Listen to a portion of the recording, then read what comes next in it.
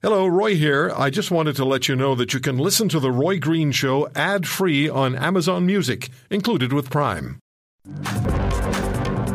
This text already came in from John in Alberta. Hi, Roy. In all the protests against Israel, why hasn't the news media asked these protesters, do they actually know that Hamas attacked and murdered children and older people? Yeah, ask them. Ask them. Put him on the spot. Yaakov Katz. Mr. Katz is the former editor-in-chief of the Jerusalem Post, also served as the Jerusalem Post's military reporter and defense analyst for a decade. He's the author of Shadow Strike, Inside Israel's Secret Mission to Eliminate Syrian Nuclear Power, and co-author of Israel versus Iran, The Shadow War. Mr. Katz, thanks for joining us. How are you? Good. Thank you, Roy. I'm asking you this because I looked at your posts on X or Twitter this morning. The first one I saw was of a father speaking about the last call from his daughter.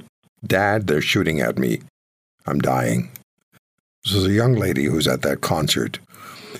I just want to ask you this. Could you speak to me about your feelings about October the 7th today? And how would you, if you were still the editor-in-chief of the Jerusalem Post, deal with the grief, the anger, and the responsibility as a journalist? I mean, listen, what happened on October 7th strikes at the core of what it means to be a Jew living in the state of Israel, because what they tried to do, what Hamas tried to do when invading our country and breaking into our homes and murdering 1,400 of our people was an attempt to annihilate the Jewish people and an attempt to put an end to the Jewish presence in our ancestral homeland. That was the purpose of what they tried to do, and they did it in the most brutal, barbaric way known to mankind. Cutting off limbs of children in front of their parents, cutting open pregnant women and dropping out the fetus, raping women, murdering Holocaust survivors, kidnapping 229 citizens, children at the age of 9 months, 2 years old, 4 years old, 30 kids under the age of 16 being held in Gaza. So what this does to everybody is it strikes at the core of what it means to be here. And we all feel the pain because being a small country, we know, I speak for myself, but I think I speak for everyone. Everyone knows someone who was killed. Everyone knows someone who was taken hostage. Everyone knows what this feeling is like. Everyone has family members who are now serving in the IDF. I have family members who are serving, children, siblings, nephews, serving on the front lines. So what this means for any Israeli is that this is a feeling of immense anxiety about war and concern about what's going to be with the future of our country. So Iran, the terrorist government, builds and supplies a terrorist army, as you described them both, and I fully concur for whatever that's worth, and thereby places the citizens of Gaza at risk. Hamas does, when the IDF responds. And yet internationally, demonstrations are evident with the demonstrators supporting Hamas as freedom fighters. That makes that text I received from my Alberta listener really relevant. How do you reconcile the demonstrators, based on what you just described to us, standing there in the thousands chanting their support for Hamas? First of all, it's very concerning.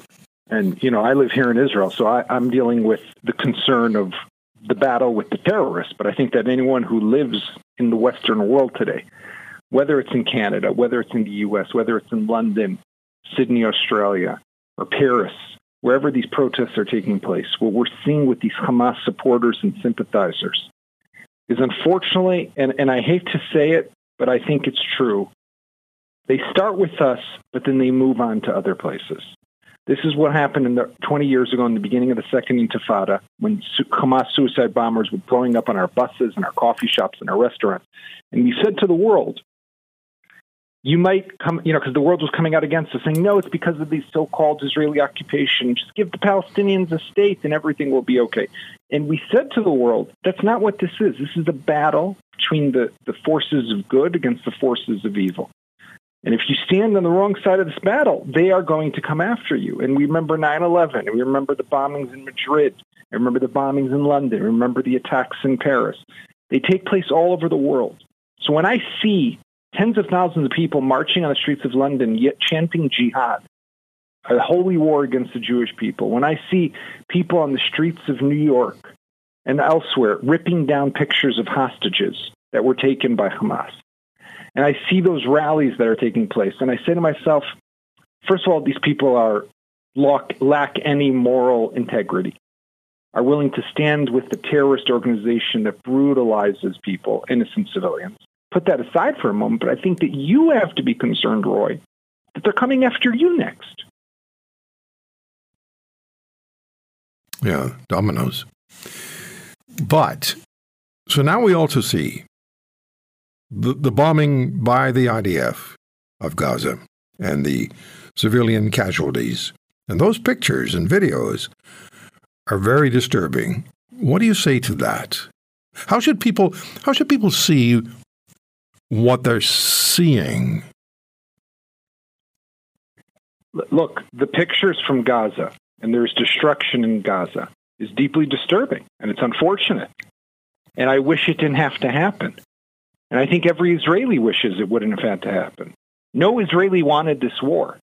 But when 2,500 members of Hamas, terrorists, crossed into our country on October 7th and broke into our homes and killed our people and massacred in ways that are still, the testimonies are still, and the video footage is unimaginable, shocks you to your core.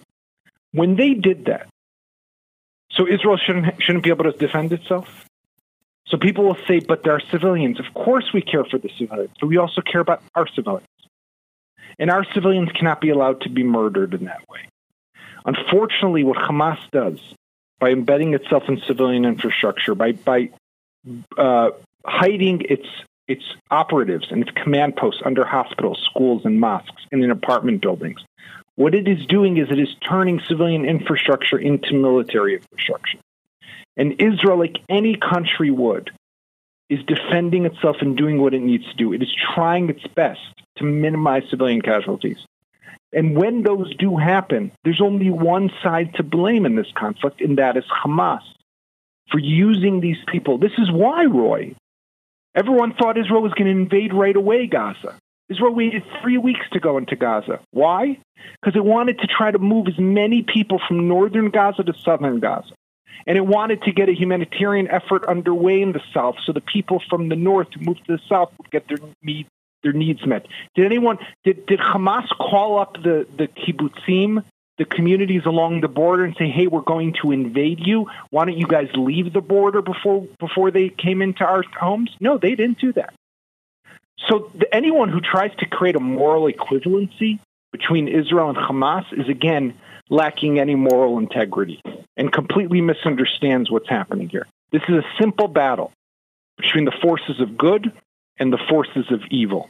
And if we don't stand on the right side in this historical conflict, it'll be a stain on us for the rest of our lives. You know, I've tried to make the argument with people face to face that Hamas is really just an extension, for our purposes, of ISIS. So if you're standing with Hamas, you're basically standing with ISIS. And I get a lot of pushback for that. Oh, no, that's not it. And again, it takes me back to what our listener in Alberta texted. Ask them, are they aware? Are they truly aware? Or are they simply being influenced, in many cases, by university professors and we know that story. I want to ask you about that as well. But really, Hamas is an extension, again, and for general purposes, they're an extension of ISIS, are they not? Or are they worse? First of all, what we saw happen on October 7th seems to some extent even be worse than what we've known ISIS to do.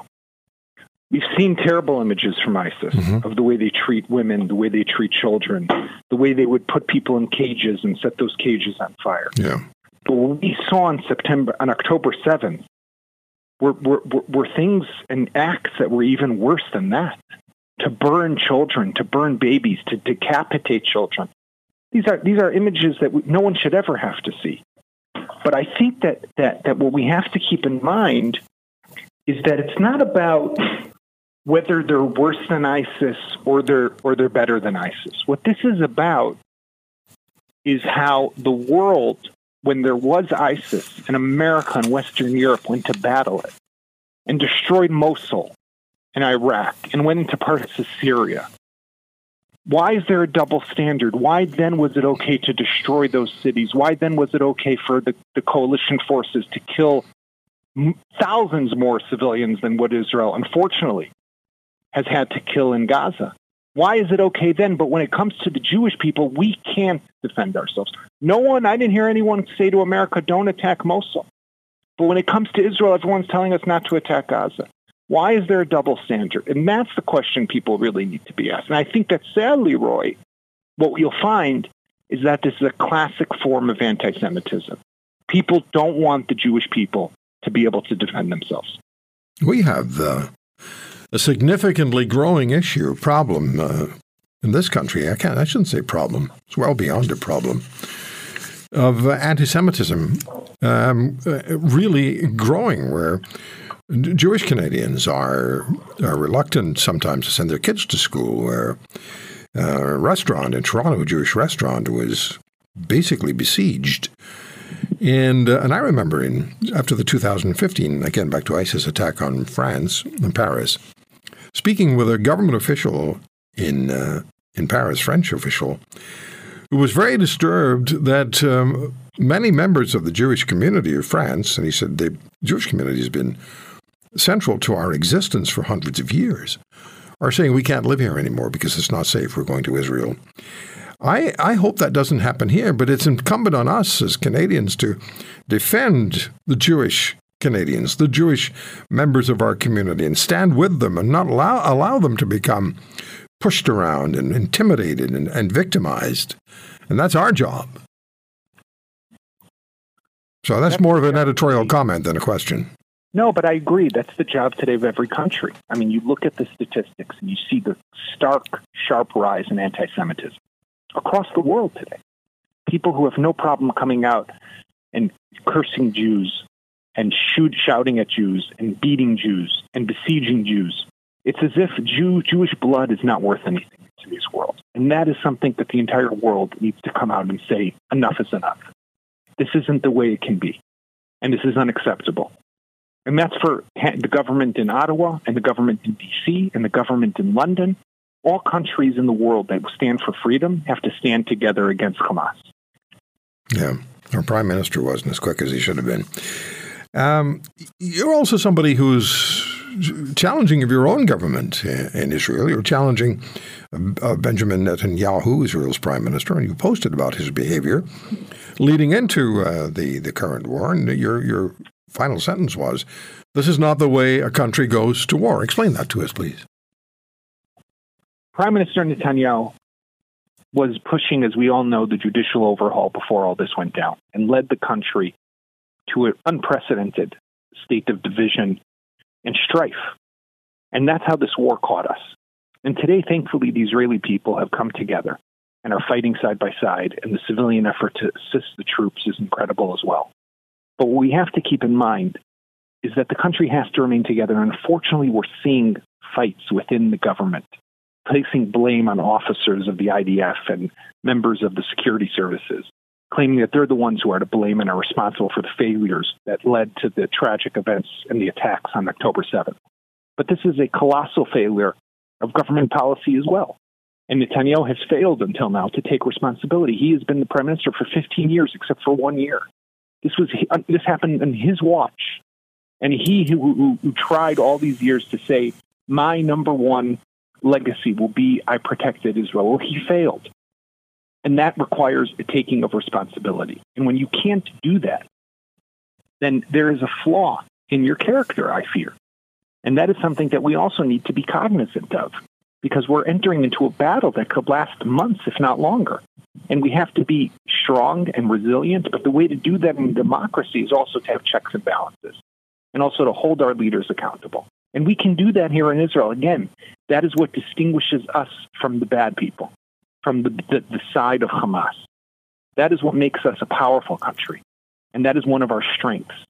And that is how we have trust in our leaders. So when we can look them in the eye and understand that what they're doing might be right or might be wrong, that is part of the way that we can fight. And we have to do that. I'm sorry, I literally have only 30 seconds left. How concerned are you about a second front in the north of Israel with Hezbollah coming down from the south, from Lebanon? Look, it's very concerning, Roy. The Hezbollah has many more rockets, many more fighters, greater capabilities. And Iran is behind all of this. And Iran wants this chaos and anarchy because they want to be able to continue with their nuclear program. Mm-hmm. They want to see Israel destroyed and weakened. And this is a concern that front in the north could also blow up. Okay. And Israel has to be prepared for war on multiple fronts today. This is why this is a real battle. I don't want to say it's yet an existential battle, but this could quickly turn into a battle that will really, the likes of which we have never seen before in the state of Israel. Mr. Katz, I do appreciate so much your coming on the program. I hope you don't mind if we ask you back. Of course. Thank you, Roy. If you want to hear more, subscribe to The Roy Green Show on Apple Podcasts, Google Podcasts, Spotify, Stitcher, or wherever you find your favorites. And if you like what you hear, leave us a review and tell a friend. I'm Roy Green. Have a great weekend.